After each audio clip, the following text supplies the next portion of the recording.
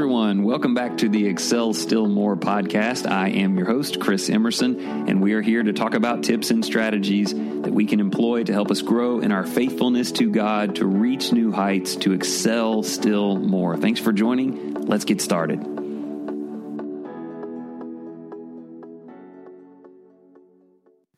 All right, our topic for the day is metal me bubbles. We're going to be talking about driving and issues that you may be having while operating a motor vehicle. I must be honest, this is sort of a full confession mode episode. I do have a little bit of what we call the road rage. At the very least, it would be categorized as extreme impatience once behind the wheel. And the interesting thing about that is I don't really consider myself to be an impatient person most of the time, and yet there's something about driving that brings out the worst in me. However, I've been trying some things, 3 very specific things, and it's just really been helping. I have a lot more control, a lot better perspective, and maybe even turning a potential negative into some pretty positive things. So let me describe this situation, metal me bubble, a little bit more, and at the end, the last third of this episode, I'll give you some practical things to try on your own, and would love to hear your feedback on that. So here's the deal. Me bubbles. I preach a lot about these things. They are these shells that people put around themselves, and they're very self-centered, these shells, and they're bubbles so that you can see out. But the idea is this: only things that benefit me are allowed inside my bubble. If people bring value to me, if people care about and serve me, you're allowed in my bubble. If not, you've got to stay outside my bubble. And what this means is you really just walk around seeing everything, determining everything's value on what it does for you. Now, this is very different than the inner circle, outer circle business that we talked about a couple of weeks ago or something. Those are circles, like a circle written on the ground. And if you bring a friend into that circle, you're saying, this person has value in my life, and I have value in theirs, and we're very close. But outside of the inner circle are still people that you care about and think about, and you really, really want to help those people. You just don't want those people to have a negative influence on you.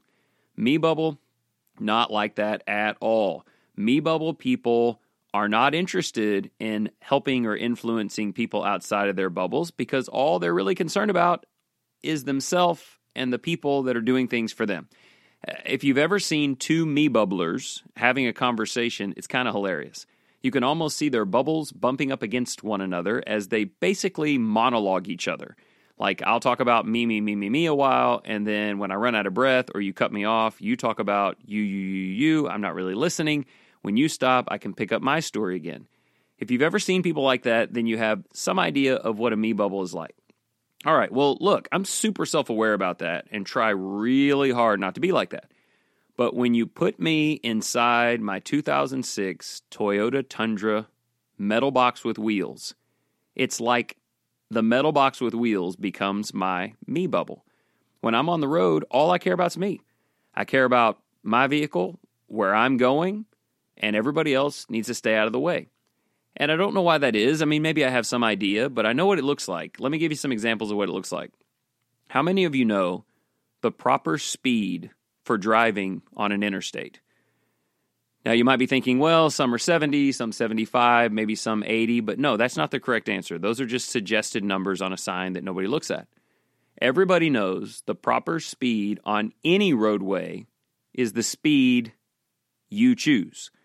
Once you've chosen that speed and set your cruise on it, that becomes the standard of excellence in the entire world. For instance, if I'm on the interstate, and look, no hate mail on this, but let's say the speed limit is 75 and I choose 78. So I set my cruise on 78, which of course means that every respectable human being on the roadway will be going exactly 78 miles per hour. If you come up behind me and you're going 82, you need to be thrown in jail. You're completely off kilter and something's gone terribly wrong in your life. If I drive up on you and you're going 73, you're going slower than I am by 5 miles per hour, you belong in a mental hospital. I mean, clearly, things have happened to you that only professional help can rectify. Now, I'm using some extreme language here, but that is kind of the way we feel about it sometimes. But here's the thing. If I adjusted my speed down to 73, that's the new acceptable norm. Once we get in our vehicles, we decide that we make the choice and everybody else needs to be fitting into that as if they're thinking what we're thinking or even care about what we're thinking. The problem here is it becomes all about me, and this is true about the lanes. If I choose a left lane, nobody else should choose it.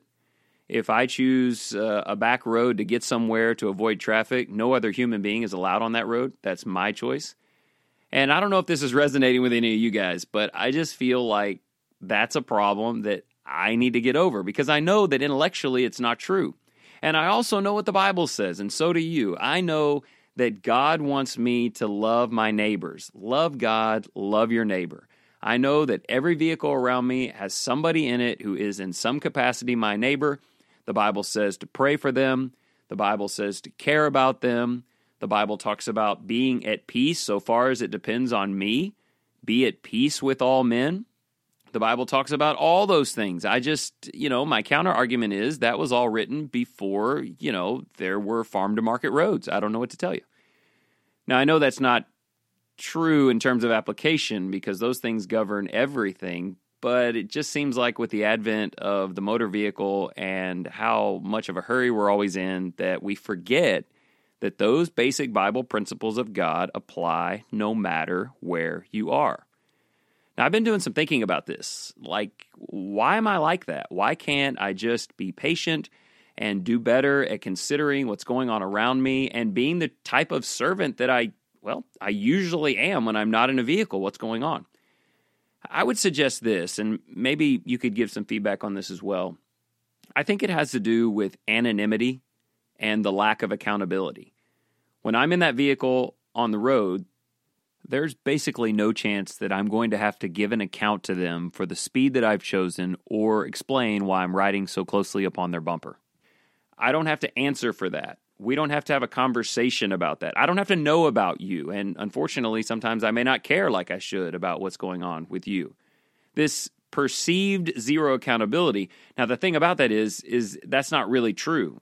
There is accountability, and sometimes tragically so, when we misbehave on the roadways. But we convince ourselves that when we're inside the metal me bubble, we don't have to answer to anyone.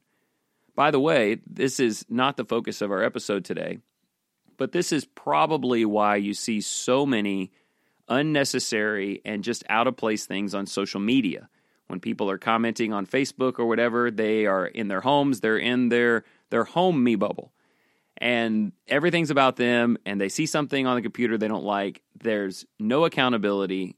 They don't have to answer for it. They can just close the computer and walk away.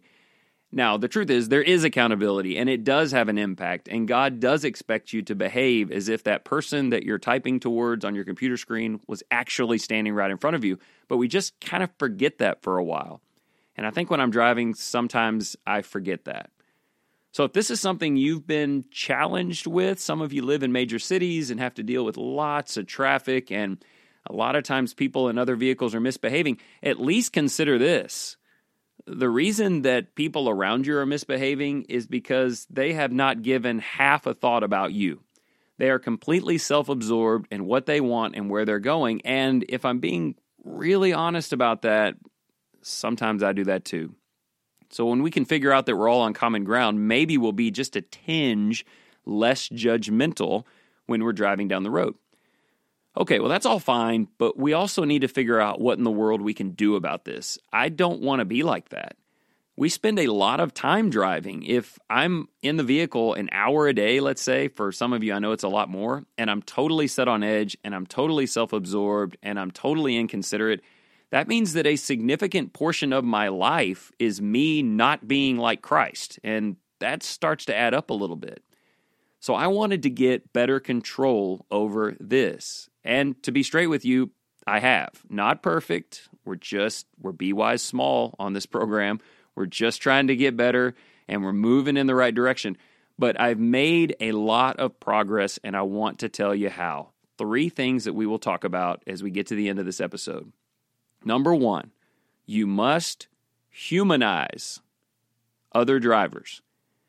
Now, that sounds kind of silly because they are humans, so humanizing them should not be a problem, but it is. In my metal me bubble, it's like I'm the only living, breathing human being on the roads, and everybody else is some, ridiculous computer program that's just in my way so that I can try to veer around them. I need to stop for just a moment and consider that person in front of me driving too slowly. That is a person. That is a person with a life. That is a person dealing with something. That is a person who has issues that I don't know anything about. What if they just had an accident or lost a loved one on the roadways a month ago, and so they're driving very cautiously because they're quite nervous about it? What if there's someone older that just doesn't see very well and they're just trying to get to their daughter's house? There are all kinds of variables. Humanizing them and considering that these are people, these are my neighbors. God put them here on this road next to me so that I can be Christ-like. That is really important. And it's not just the person who's driving slowly in front of you. It could be that guy in the big truck that's riding up behind you and veering around you. Now look, he may not have any excuse for what he's doing, but he's still a human being. He's still somebody who needs your consideration. He's clearly somebody who needs the light of Jesus to shine in his life, and maybe you're it. Like the way you handle this situation is the only, real level head activity he's going to witness all day long. Humanize them. You know what's interesting about this humanizing thing? Even if you're not following me on this right now, you're about to be. I'll tell you a quick story. Actually, it's one story, but it's happened to me 3 times in my life. I almost called today's episode Don't Turn In, based on 3 times in my life when I've said that. Anybody here ever been heading somewhere, let's just call it church on Sunday morning, and you're trying to get there, you're a little late, not too bad, but the person in front of you driving ridiculously slow. I mean, they're going less than, not just the speed limit, they're going less than that yellow caution turn speed that's, at the curve a mile ahead. Like they're already under that, and they're not even at the curve yet. You know what I'm talking about. So you're frustrated, and you're riding them pretty tight, and you keep trying to get around, and then a car comes around the corner, and you have to get back in your lane. So when you get to the stop sign pretty close to the church building, you're really up on them. You're actually trying to get around them even at the stop sign. And so finally, you get to the church parking lot. One more turn and you're in, and this whole episode in your life, this terrorizing episode is over with. You've been so mistreated, and then you see it. They begin to swerve a bit to the right, and you say these words, "Don't turn in." But they do. They go to church with you. There's somebody who knows you really well and has already identified that you're the one in the vehicle behind them, and now you're about to face them walking into the church building. Now, you know what you're going to do. You're going to park around the back and sneak in the back door, but it's too late. They already saw you. Everything changes in an instant. I feel terrible. All of that stuff that I was thinking, I didn't mean any of that. Well, what changed? Nothing about the situation and what happened changed. The only thing that changed is my little metal me bubble got popped. It turns out life is bigger than me, and this is a real human being, and we know each other, and recognition of that changes everything. So if you can sort of grab onto what that feeling is like, just imagine that everybody around you on the roadways is going to end up parking next to you in just a minute. Okay, let me give you something else. In addition to a better attitude towards the people around you on the roads, you also must bring God into the midst of this. You've got to bring him into the picture. I could just say something like, remember that Jesus is in the car with you, or God is in the vicinity watching both of you, whatever, but I think I can give you something even a bit more practical than that.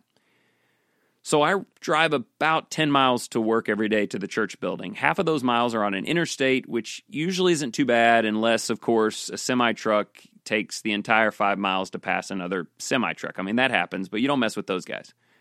But the second half of the trip is a road where a lot of people drive way too slowly. People tend to pull out in front of me, drive under the speed limit, and then turn right a quarter mile later. They could have just waited and let me go on and then done all of that. And so I was trying to find a way to get better on that, and here's what I figured out. Whenever someone is driving too slowly on the road and I come up upon them, that is a trigger to pray.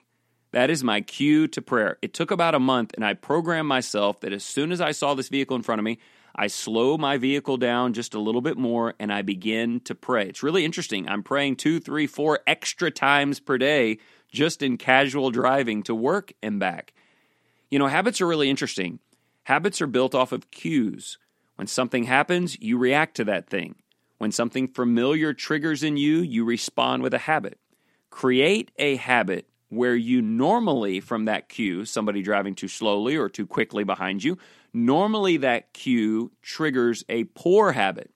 But you be very intentional about reprogramming that response and make sure that the cue for interruption in the roadways is prayer. I think you'll enjoy this. The benefits are pretty obvious, aren't they? I mean, you're going to see that make a big difference right away in your prayer life and all of that. All right, one more to go here. 3 takeaway points, things that I want you to try, and they're narrowing down and getting more specific as we go. In other words, you need to consider the fact that every other person is a human with their own issues, no matter what. You just really, really need to do that. That is certainly a part of God's plan for your life. Cueing prayer when you get in stressful situations is a little narrower view of how to handle this and also beneficial. And then the last thing is your brain will be activated in some thought while you're driving, and it's not really driving. Driving is almost a subconscious activity that you just sort of do. You don't have to activate your conscious thought to every piece of that. So you tend to do other things that you're thinking about, that you're having a conversation with someone and you're engaged in that. There's always something. So one piece of advice you might consider is just stimulate your brain by consciously thinking of things or receiving inputs that are good for you. One thing that I love doing is playing a gospel singing CD while I'm driving down the road, and I'm not just letting it passively happen in the background. I'm actively listening, singing along, and thinking about the words. Maybe, I don't know, I mean, this is a little wild, but you could find some guy's podcast that's, I don't know, about achieving spiritual goals or something. Give that a try. Or listening to sermons. If you're by yourself, create some inputs around you, not visually, of course. You got to keep your eyes on the road, but in terms of things you're hearing, and then be intentionally conscious about engaging that thing, like considering it and figuring out what to do with it. If you fill your mind with good things, the Bible's very clear on this, you practice and fill your mind with things that are holy and godly, and that's going to live in your choices. And that's kind of what this is all about. So as we conclude, just consider this. There's a big world out there of neighbors who need your positive influence. And they may be in the vehicle next to you. There's a big world out there of God, His presence, His providence, His workings, and we need to think about Him as often as we can. And there's a big world out there of positive influences who can create real helpful inputs into your life by what you listen to, even while you're driving. All of those things will help you to do a very important thing: pop the metal me bubble.